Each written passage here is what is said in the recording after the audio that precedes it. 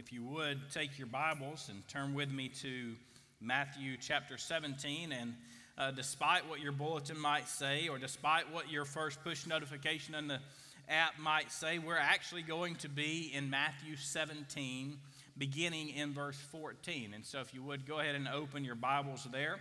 As you're turning there, I'd like to just acknowledge that today is Graduate Recognition Sunday, and I want to welcome the graduates and their families here to Iron City Baptist Church and to say that we care about you. We want what's best for you, and honestly, we know that the Word of God taking root into your heart is going to be the best thing that can ever happen to you, and so we strive every day to make that happen and to help you in that process. Along the way, over the next few weeks, as you go through your graduation ceremonies, as you go through baccalaureate, as you have parties and guests, people are going to come up to you and they're going to talk to you about believing in what you can do and believing and having faith. And we as a general in society, we're really good at just encouraging people to believe and to have faith and to just keep on keeping on and just keep believing if you believe enough.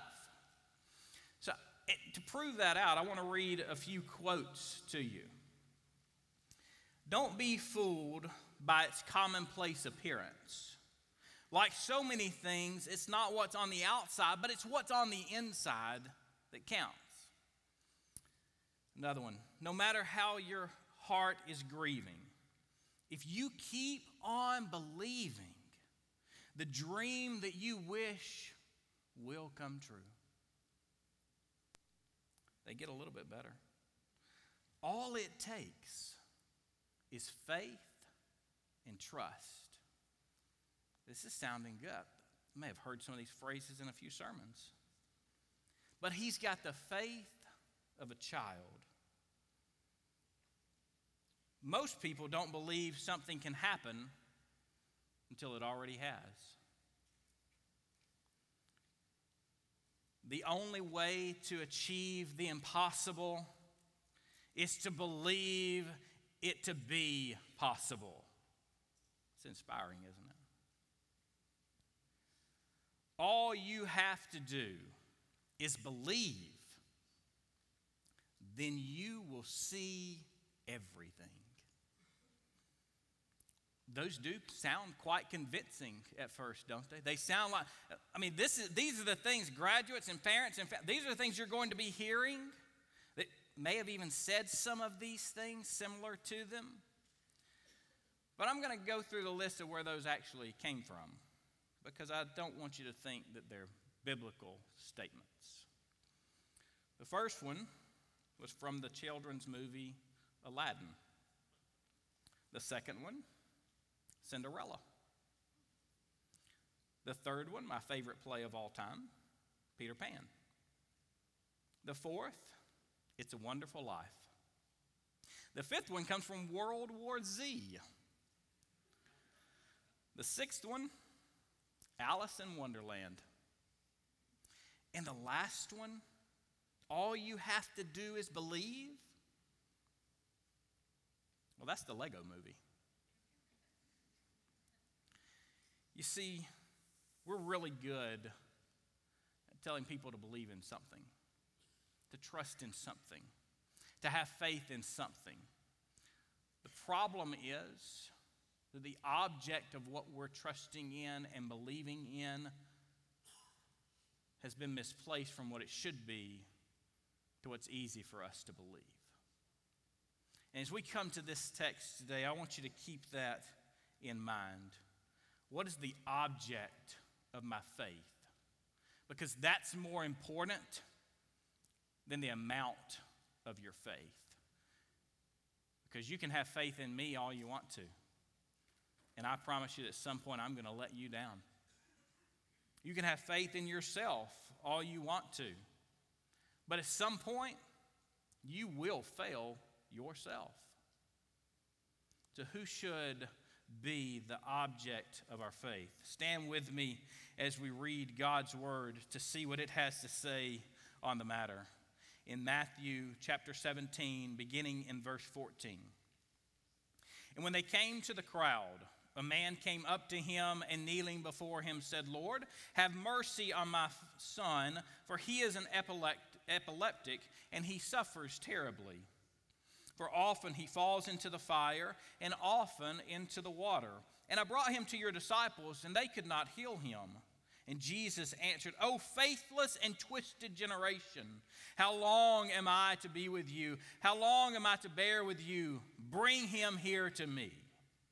And Jesus rebuked the demon, and it came out of him.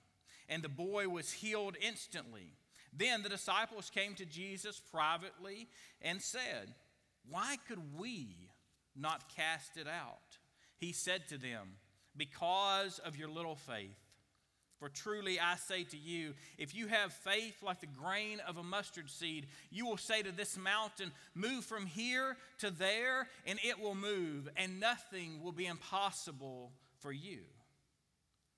As they were gathering in Galilee, Jesus said to them, "The Son of Man is about to be delivered into the hands of men, and they will kill him, and he will be raised on the third day." And they were greatly distressed.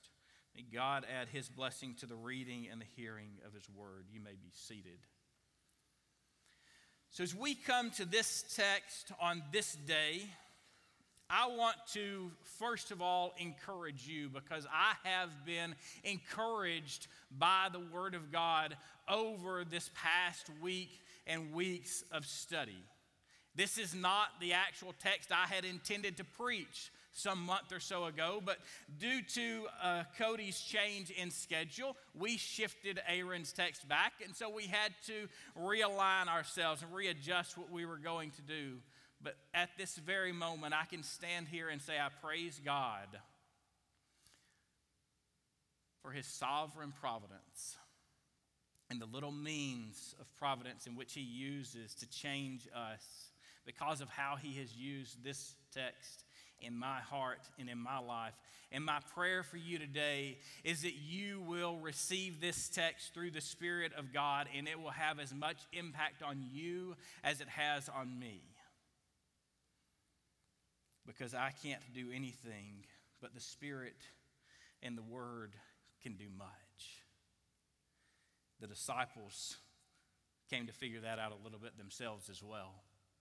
You see, Jesus and the three had gone up to the mount, and Jesus had been transfigured before their eyes, and Peter, as this bold, said, "Hey, let's make a memorial for all of you guys." And he had put them with Moses and Elijah and Jesus on the same plane, and God stepped in and intervenes in this. "Hey, Peter, now it's not about these guys. This is my beloved Son. Pay attention to him. Listen to his word. Hear what he has to say. Don't worry about these guys. You focus your attention right here."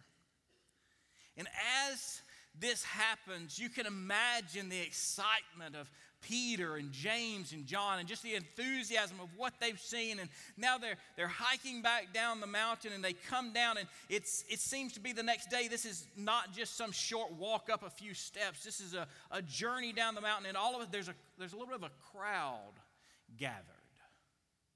And they can tell something's going on, something's stirring, and they don't know exactly what, but something's not quite right. They can hear some of the things that are being said, and it sounds like something's gone wrong.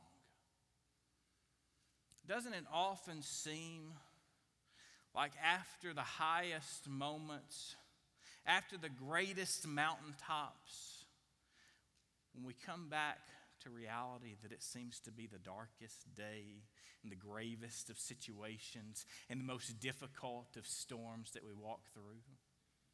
Much of that has to do with our perception, but much of it has to do with the simple fact that we live in a fallen world, and in this world, we're not on a mountaintop. We are in a valley, and we see glimpses of a mountaintop, and the more we're focused on our Savior, we see that more, but right now, we're living in the midst of depravity and decay.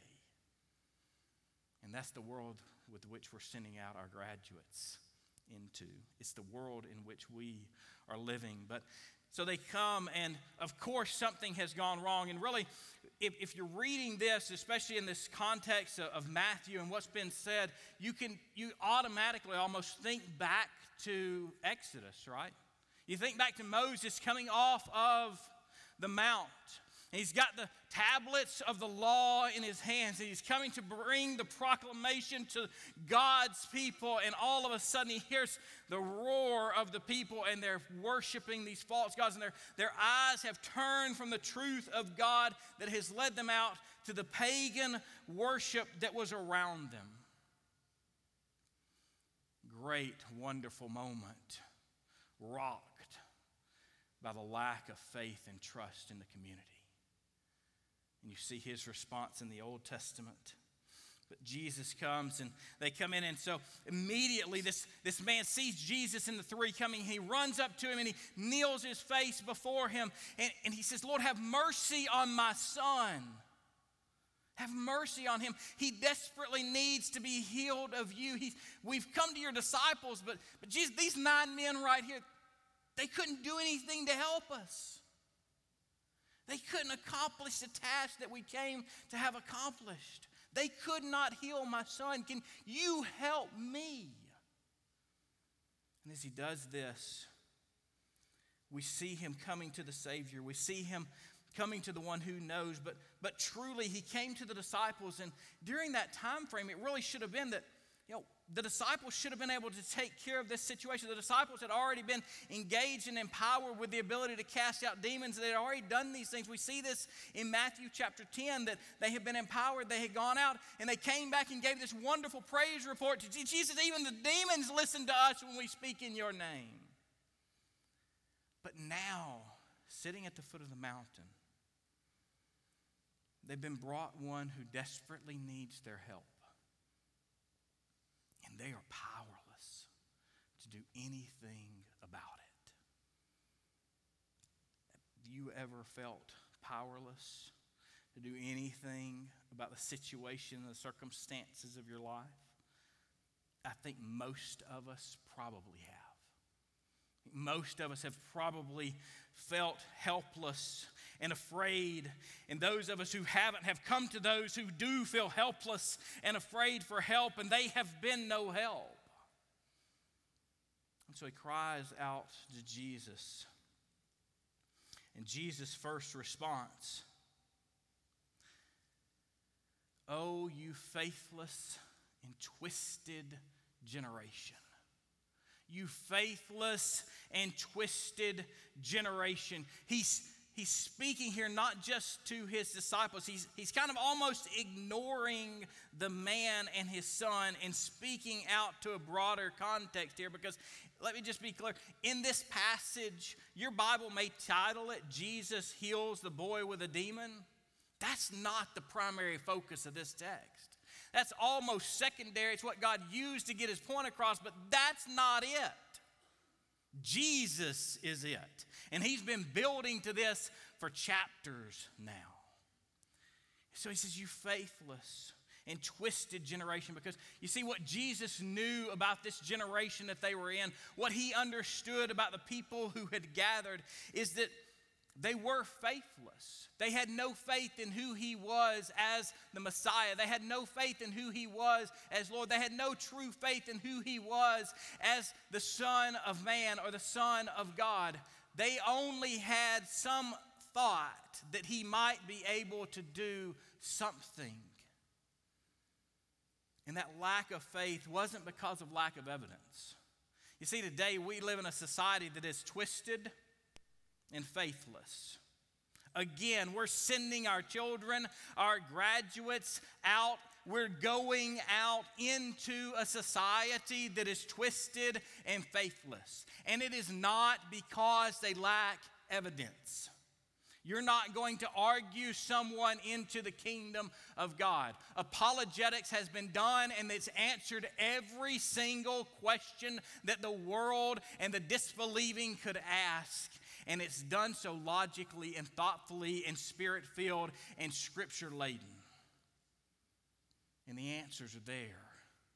It is not for lack of evidence that the people then were faithless and twisted, and it is not for lack of evidence that the people in our generation are twisted and faithless. It is the fact that they are twisted. It is the fact that some of your Bible may say perverted. It may say a variety of different things, but the bottom line is they've chosen not to believe what they understand to be true. They've chosen not to believe what they see. They've chosen not to believe the truths of Scripture as they have been plainly laid out. As the evidence has been laid bare, they've looked at it and they have rejected it, just as the people of Jesus' day did.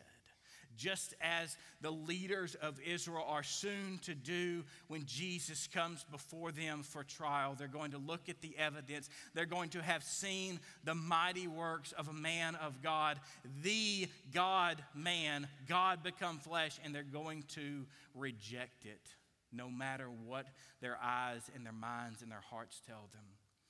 They're going to reject the truth. And because of that rejection, they are faithless. And because of that faithlessness, they reject. And it's just this ongoing cycle that builds on itself and does not end until the Spirit of God intercedes directly into a heart and into a life and pulls them out of that death and out of that darkness and brings them to the truth and the reality of the truth and opens their eyes so that they might see. It's not going to be what we do. It's not going to be the logic or the wisdom of men. I love apologetics, and I think it's a good art and a good thing to do. But we don't need more apologetics. We need more word in our people. We need more Scripture in the people of God. We need more power in the people of God. We need more understanding in the people of God. We need more commitment from the people of God. Because then they can go into a faithless and twisted generation and interact with them.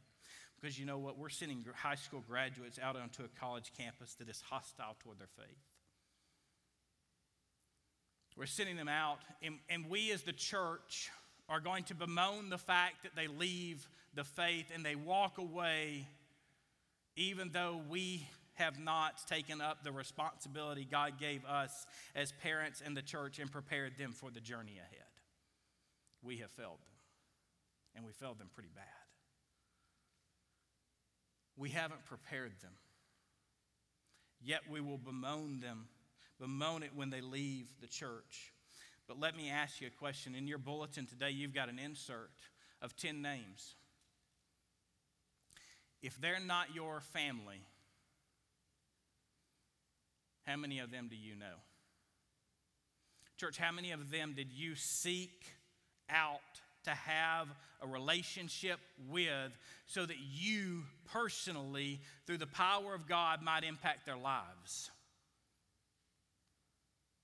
See, what I do know is that those that leave the church typically have never had an adult in the church care anything about them that was not their family.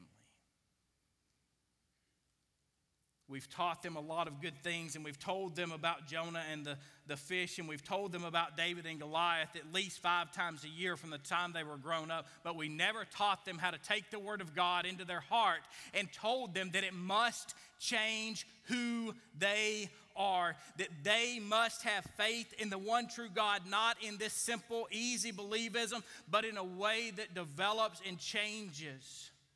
Because that's what the disciples are seeing. They've done what God has called them to do. They saw who Jesus was. It was not just a few days ago Peter is laying out this beautiful confession of faith of who Jesus is. They hear it, they receive it. He's told them that he's going to die on their behalf and be raised from the dead. They still don't get it. When Jesus is away, they can't even do the thing that he sent them out to do on a regular basis. Because their focus clearly has been lost.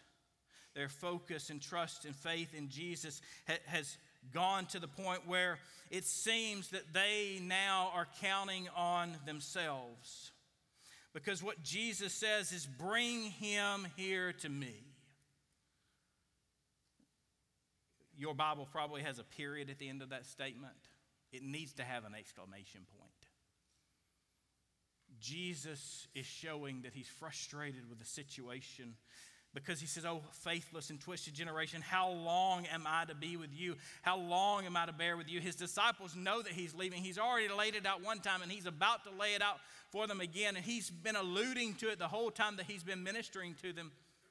But how long will I be here? How long will you have me to run to? How long will you have me right here beside you to do everything that you can't do? It's time for you to step up and learn and to receive the power that the Spirit has offered to you. Place your faith in me and move forward into the kingdom of God.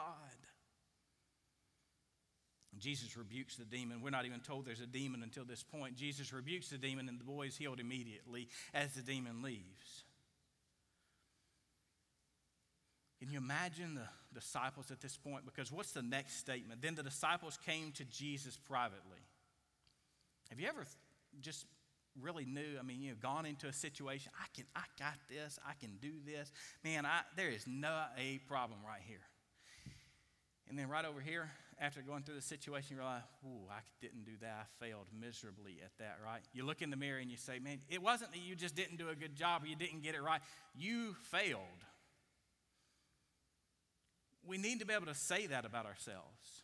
I think this text is super encouraging, but sometimes the most encouragement means standing in front of the mirror and acknowledging before God that I am a miserable, no good sinner and I fell on my face. And I am in desperate, desperate need of Him.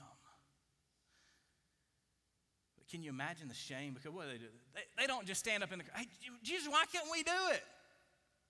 No, I can imagine if I'm sitting there and I'm the disciple, Jesus is standing there, and as soon as he starts this rebuke, my head's down, my face is down, I am just all over here just trying to, y'all look at Jesus. Yeah, y'all look at Jesus. Y'all look at Jesus. I'm not going to dare ask the question publicly, am I? Say, come to him in private. Jesus, why could we not heal the man? Sometimes we just need to stop beating around the bush with things and be honest with people.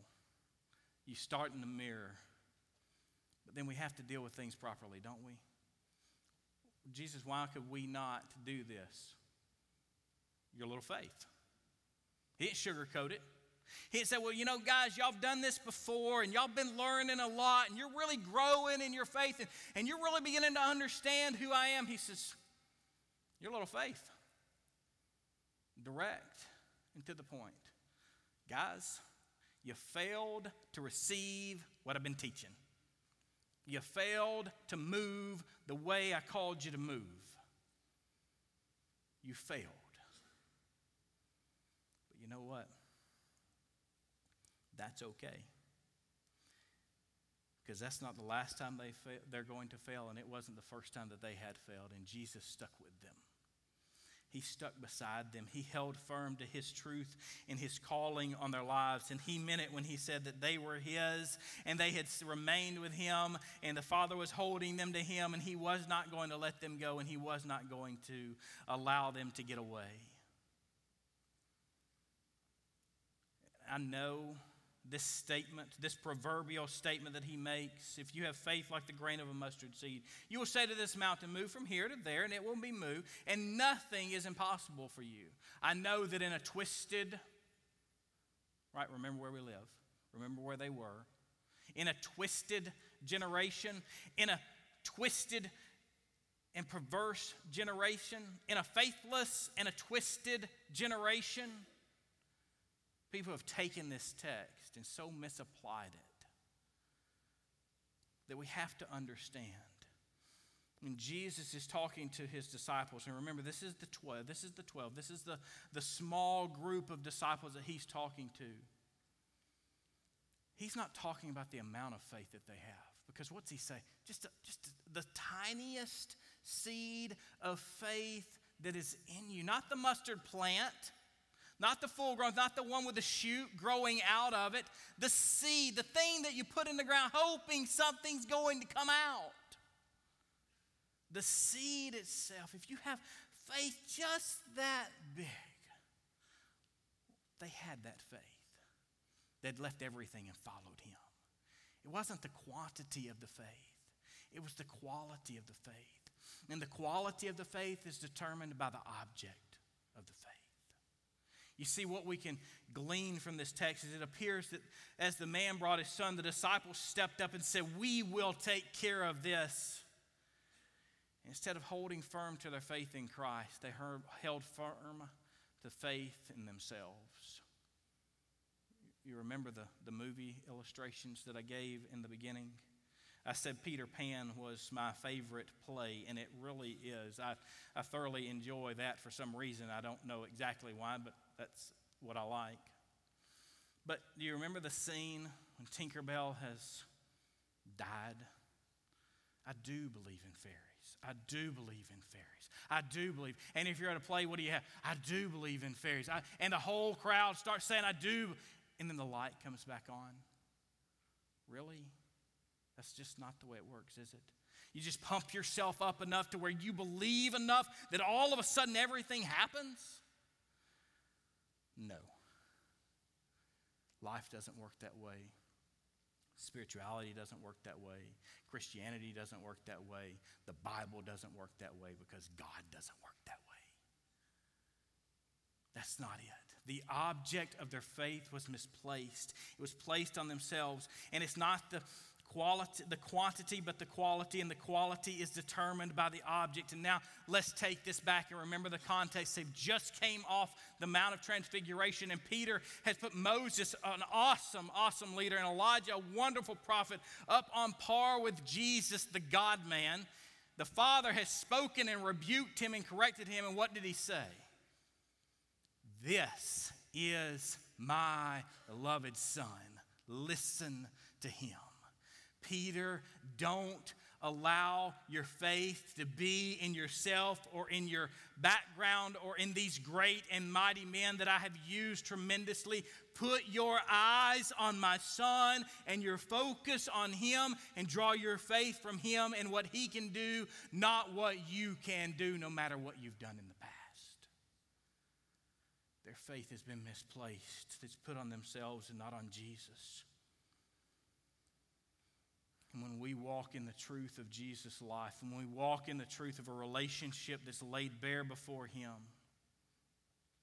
it will be possible for us.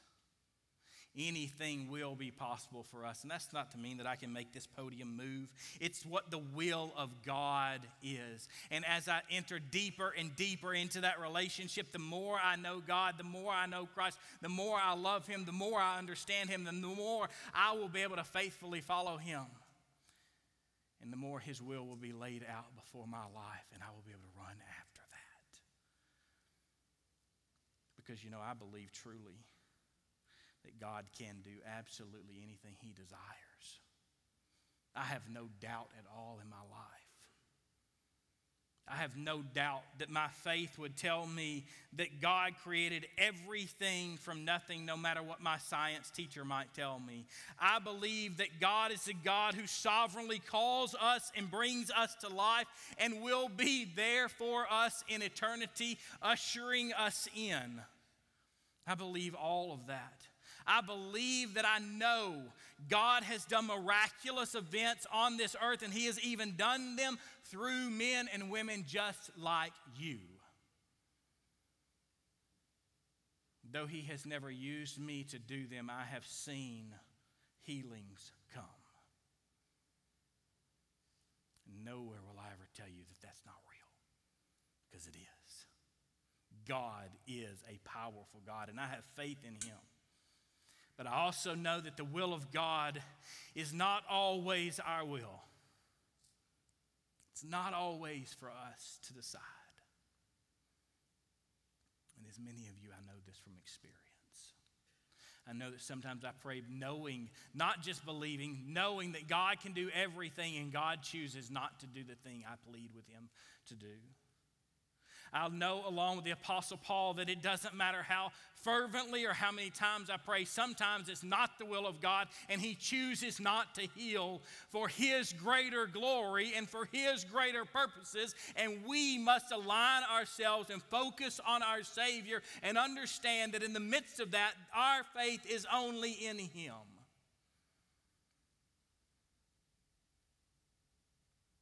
God can do anything, and He will use us to do great things. Don't do like the disciples and start trusting in your own ability and in your own recognition and in what you've done in the past to mean that that's exactly the way it's going to happen in the future. God doesn't act that way. He doesn't do that. And as we walk through this, we see this just absolute failure of faith on the part of the disciples. And this week, as I've studied this text, you see what I've got. If you were to come into my study and you were to see my notes, I've got the scripture and I've got my notes and I've got my outline for the sermon, and right over here I've got the notes for Aaron. Hey, this is what you need. This is what you had to take out of this text, because what I can tell you is before the word of God proclaimed by a man is going to take root in your heart, it better take root here. The proclaimer better believe what he's saying. And you know, I think we've come to this and we've said too often, and I'm guilty of this, I can have a good plan. Man, I can put this stuff together. And I've got a way we're going to move this thing forward, and we're going to do step 1, and we're going to do step 2, and then step 3 is going to take place, and number 4, and number 5. And man, what's it going to look like right out there in 5 years? But then we come to it depending on us, depending on our own ability, depending on the way we've done it and the way it has been done, and what we presume on God that He's going to do the same thing for us again just because we want Him to. And I'll admit something here. I've moved my focus from letting God work and move to what Aaron can do. And I can't do very much, guys. You've got some great pastors, some great elders. We can't do very much. And we can't do anything of eternal significance without the glory of God and the strength of God and God doing it and using us to accomplish His task. It's not going to happen any other way. So I'd ask that you forgive me and that we focus together on Christ, and that our faith would be moved to what He is able to do and accomplish, and that we would move and work only in the direction, in the areas in which He has called us to move and to work. Because then, as the proverbial statement is really saying, you can do mighty things, even difficult things, through the power of God, and nothing is impossible to Him.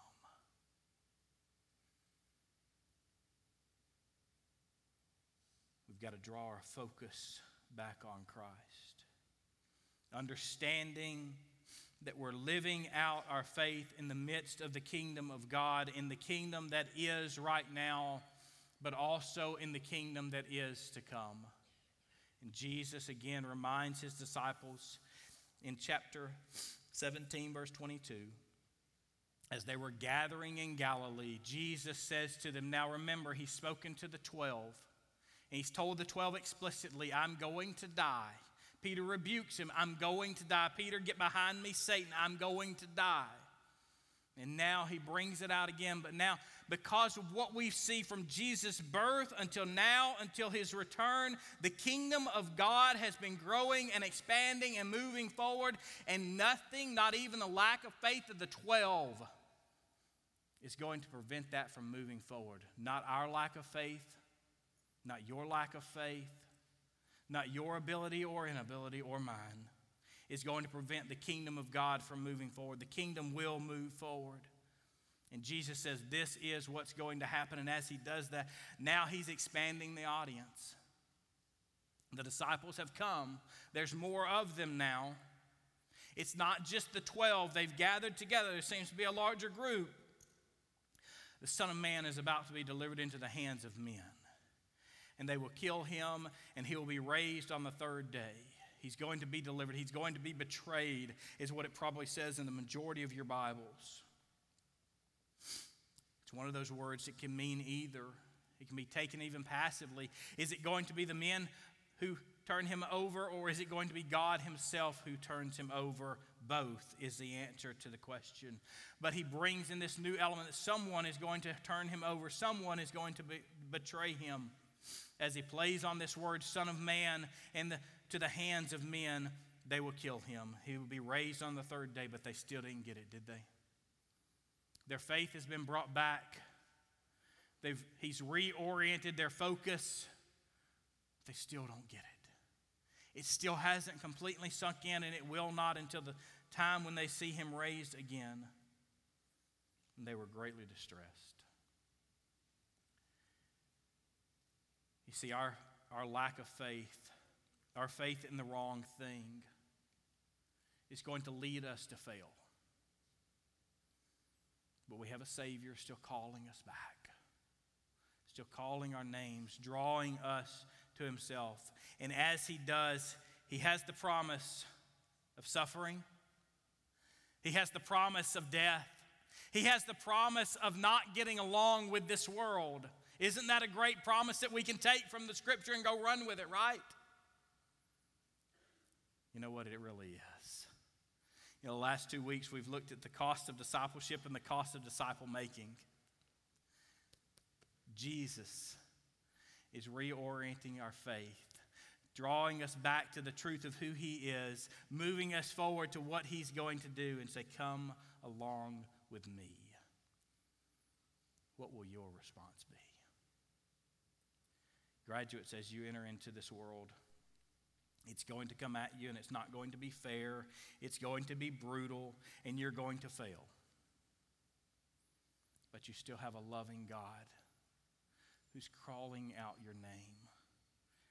Church, our graduates don't have to leave the church when they leave here.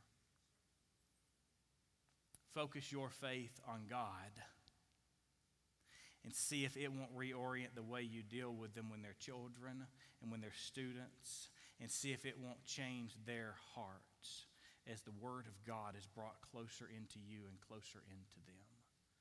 And all of this realizing that yes, we live in a fallen and depraved world, and yes, we're living in the kingdom of God, but we have not seen it fully fulfilled. And we can hope and long for that. Today, as we offer an invitation, I would ask you, have you ever come to the point where you put your faith and trust in the Savior? You may have strayed away. You may have misplaced your faith at the moment. But have you ever come to that point in time where you place your heart and life in the hands of a Savior, knowing, not just thinking, knowing that he was more than sufficient for everything that was to come? If you haven't, if your faith is now misplaced, come speak with one of our elders. Let us take you to the Word of God and show you how to respond with that. Let us pray. Father, we come before you right now.